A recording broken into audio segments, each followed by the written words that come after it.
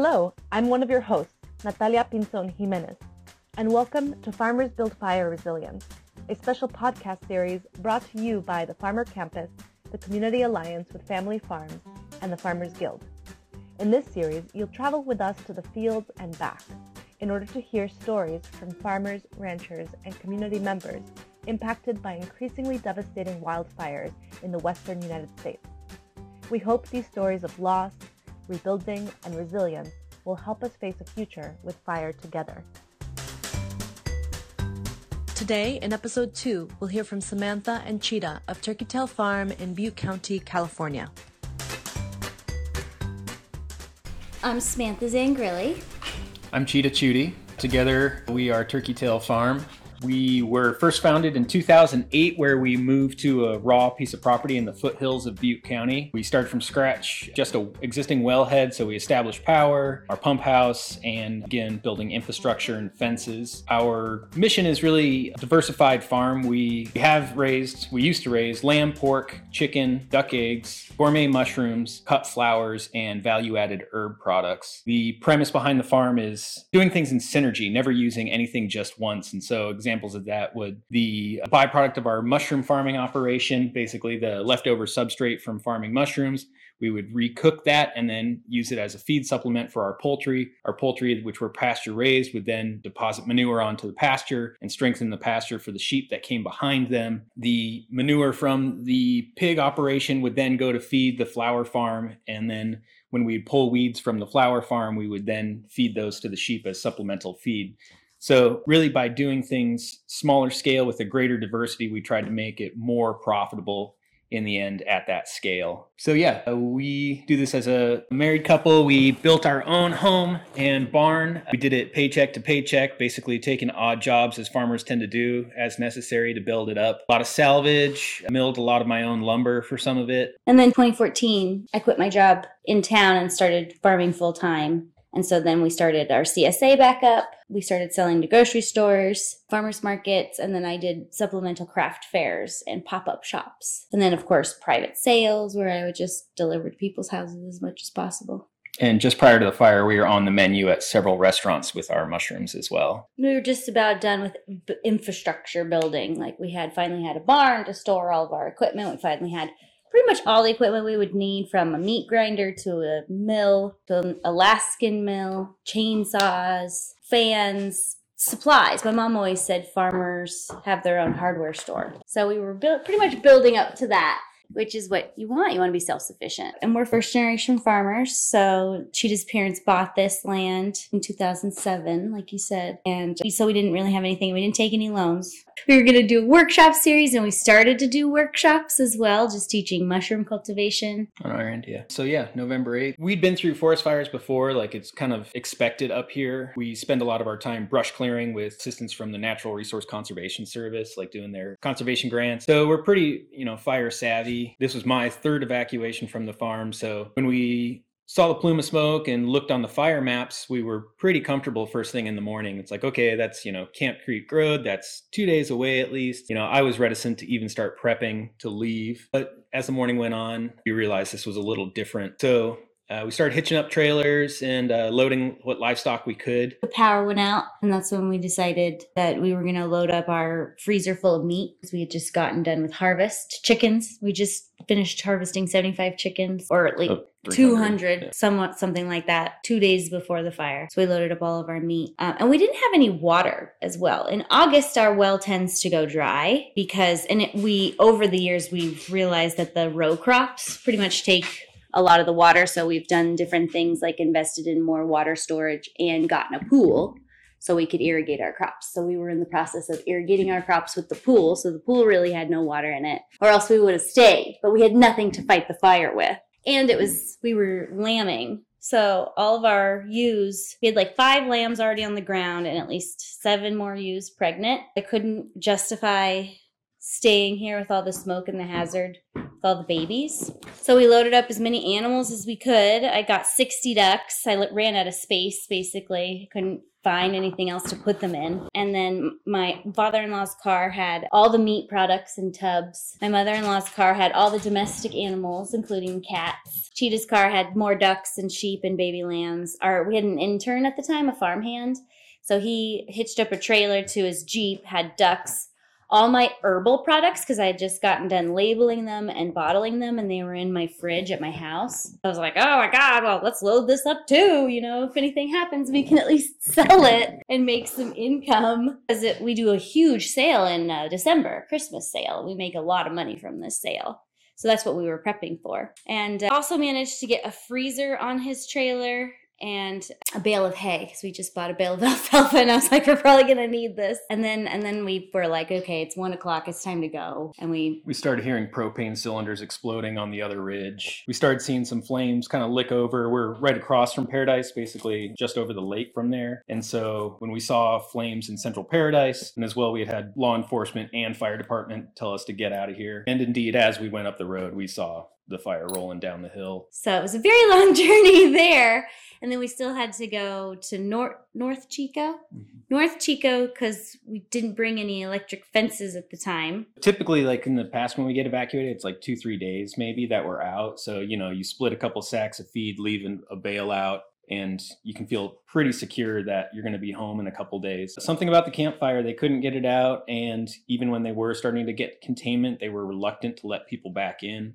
Thankfully, our ag commissioner went to bat for commercial farmers, and they got us this special permit that got me back into basically the active burn area. So grabbed the sheepdog, loaded up on feed and hay. I knew a neighbor that had a pretty strong well and a generator, and he was coming in at the same time. So networked with him and started trailering water from his property to mine, because our whole water infrastructure had burned to the ground, like 2 5,000-gallon tanks, the pump house, all the electrical had completely burned to the ground. So even if I could fire up the pump, there was no real way to wire it up, at least at that time. And so, just drove straight back into the burn scar. And to my great surprise, all the sheep and all the pigs had survived. It was pretty much chaos. I mean, by all accounts, for the first several days, they weren't exactly fighting the fire. They were just trying to get people out. There wasn't an option for containment in a very real way. And so, my job during those 26 days was to carry materials back and forth. Basically, all the fences were smashed by a tree that had fallen with it. So day 2, I came up with my chainsaw and started removing trees from the fences, gathering up what electric fences hadn't burned, any materials that I could rebuild my gates with, and basically herded all these pigs and sheep back into one big pen. And then from there, I figured out a clever way to get my trailer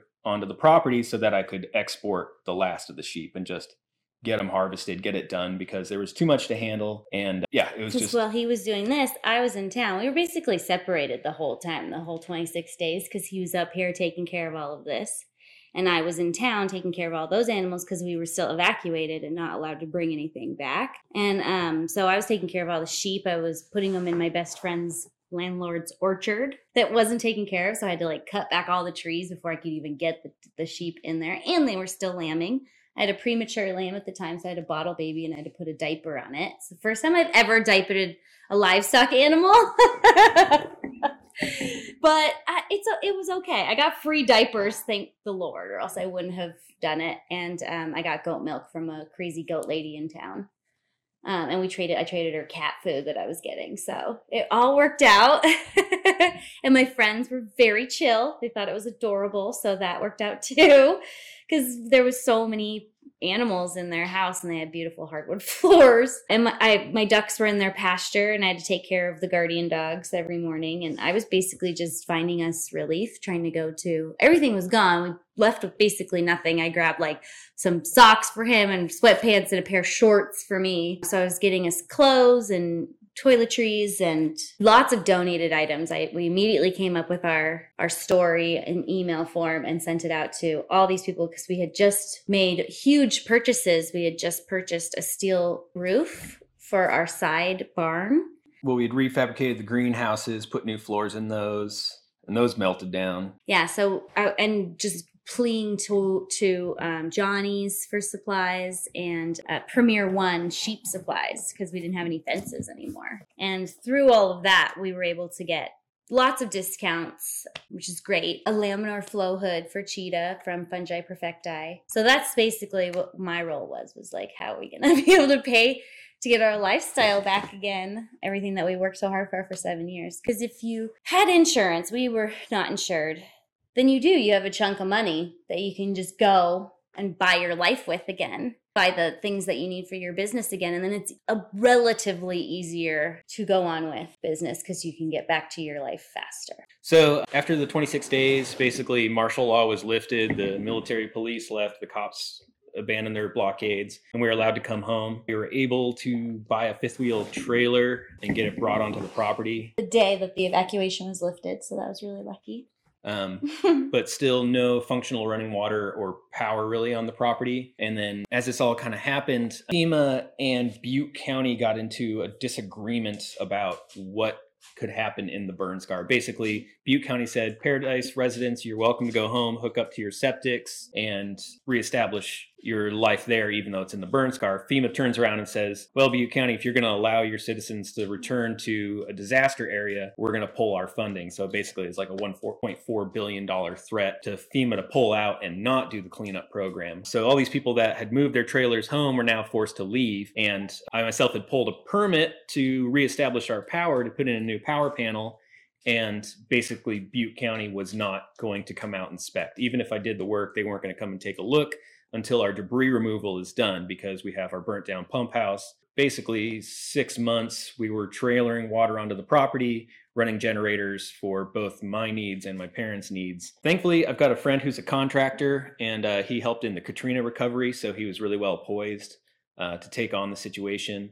So him and I teamed up, and we started going to county offices and figuring out how private contractors could be eligible for the cleanup program. The other thing that we kind of made a priority right away was getting the mushroom program back on track. So even before we were approved for debris removal, I purchased a cargo trailer and began to retrofit it as a mushroom cultivation space. And so we now are producing mushrooms again. We're getting them back into restaurants and farmers markets. We took our burnt down greenhouses and put them on the slab foundation of our home, just for a little bit more hygienic, clean setup. So that's a small luxury in the face of the disaster. It was kind of an upgrade for the greenhouse setup. And then as another kind of byproduct of this experience, I've gotten a nonprofit sponsor, and I'm attempting to do a program which offers free bioremediation services to individuals living in the burn scar that have a situation where perhaps their main structure didn't burn, but say they lost vehicles or outbuildings. And in this circumstance, you might not be eligible for the Cal OES cleanup, the public cleanup program. And what happens in that circumstance is Butte County gives you a little certificate that says you're allowed to take your own ash and debris to the dump, and you're on your own for removal of that debris. So you're paying a wrecker to take your car away, you're hauling your burnt sheet metal to the dump yourself. The problem I see there is that no requirement for soil testing is there. And even if you did soil test, the notion of removing soil is cost prohibitive. I mean, it's so expensive to take soil to the dump right now. And so the idea that I'm working on and seeking sponsorship from a couple different organizations is basically I would come to your property, I'd test your soil for heavy metals as well as persistent organic contaminants, and then custom grow the fungi to break down or uptake those specific heavy metals and toxic hydrocarbons. So that's kind of the new nonprofit branch of the farm. Grant writing is slow going, and people allocating grants move even slower, unfortunately, so we're still waiting money to drop for this program. But in the meantime, I'm also doing a no cost, basically it's a workshop on mushroom cultivation, bioremediation using fungi, and also has an overview of all the toxins generated. And so my hope is to not only be able to provide a direct response, help my fellow citizens of Butte County, but perhaps help develop a protocol, a best management practice that could be applied to the next fire. This might be the new norm for us. We have to be prepared for these types of scenarios in the future. So yeah, we're hopefully getting out of the trailer. We're hoping to sell our trailer and get into our yurt for this winter, just so we can get back to using wood-fired heat as opposed to propane. We've had to downsize our flock and are working on downsizing our pig operation, at least in the short term, so that we can have a little bit more energy for reestablishing infrastructure. Definitely turning the farm site a lot more towards mushroom cultivation, diversifying there, and increasing volume. We're also kind of at least tapping the brakes on the flower program a little bit right now, sticking with just dried cultivars, so that hydrosols is becoming a big one for us, which is the when you make essential oils, there's a water fraction that comes out of that. And so that's like basically a skincare product, aromatherapy type product. Mm-hmm. And then Sammy's been making a whole host of value-added herb products as well. I'm building in multiple redundancies for firefighting. So there's gravity feed systems for filling tanks, multiple generators, and backup pumps so that we could either pump out of the pool, pump out of a separate storage tank, have a mobile trailer as a firefighting rig that way. And then I've also built in a switch on our main pump house that basically at any time we can throw the switch and the power goes out and still be able to run our entire pump system. 10,000 gallons worth of storage, which is far more than any water truck carries. And not to let one of our tanks, we're always going to leave one of our tanks full.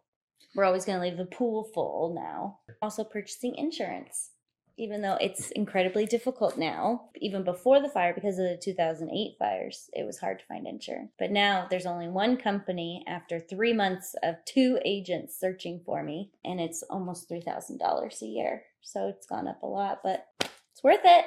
It's taught us that it's worth it, and it won't always be that high. Well, it might go higher as we buy more stuff. That's the thing. More infrastructure we build. Mm-hmm. But yeah, I mean, coming back to your original question, it's my teachers always taught me, like my mentors, a good farmer adapts. You know, if Chico has a glut of tomatoes in the summer, you work the edges of the season. You be the guy at the market with the latest season tomatoes and the earliest season tomatoes. And we've been, you know, this is trial by fire and literally forcing us to reckon that. It's like, okay, everything that we've built in the last 10 years is basically gone. We have to radically change our approach if we're going to continue to want to do this. And so, you know, going with a rapidly growing organism like a mushroom, or, you know, perhaps striking the poultry program from our farm for a while, because it requires a lot of infrastructure, requires a lot of time. And we know we need that extra time to rebuild our home. Being livestock farmers is the other challenge, is that you are on 7 days a week. There is no Saturday, Sunday knockoff. The pigs need to be fed and watered every day. The sheep always have to, you know, at least get eyes on them, even if they have plenty of pasture. You know, livestock guardian dogs need their ears checked and their neck checked for tick. These animals that have always been an asset to us. I think as livestock farmers, we have a lot more flexibility, and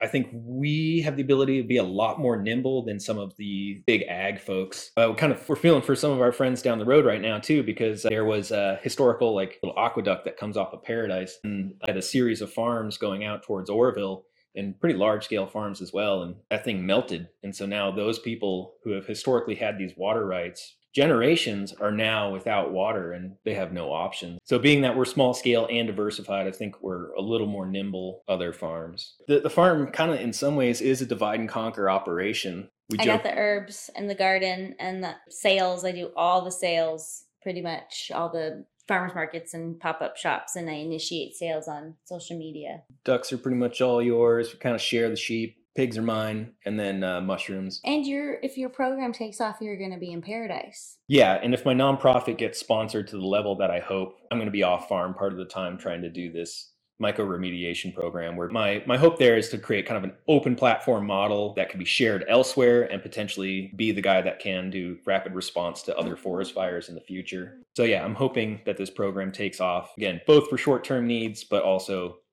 provide a model for future fires. Well, that's all for today's episode of Stories from the Field. Thanks for listening, and thank you, Samantha and Cheetah, for joining us today. Join us next week, and we'll hear from more farmers and ranchers. Make sure you subscribe to our podcast on Apple Podcasts or Spotify, so you never miss an episode. Plus, if you haven't already enrolled in our online course for farmers, Farmers Build Fire Resilience, stop by our website at farmercampus.com and claim your seat now.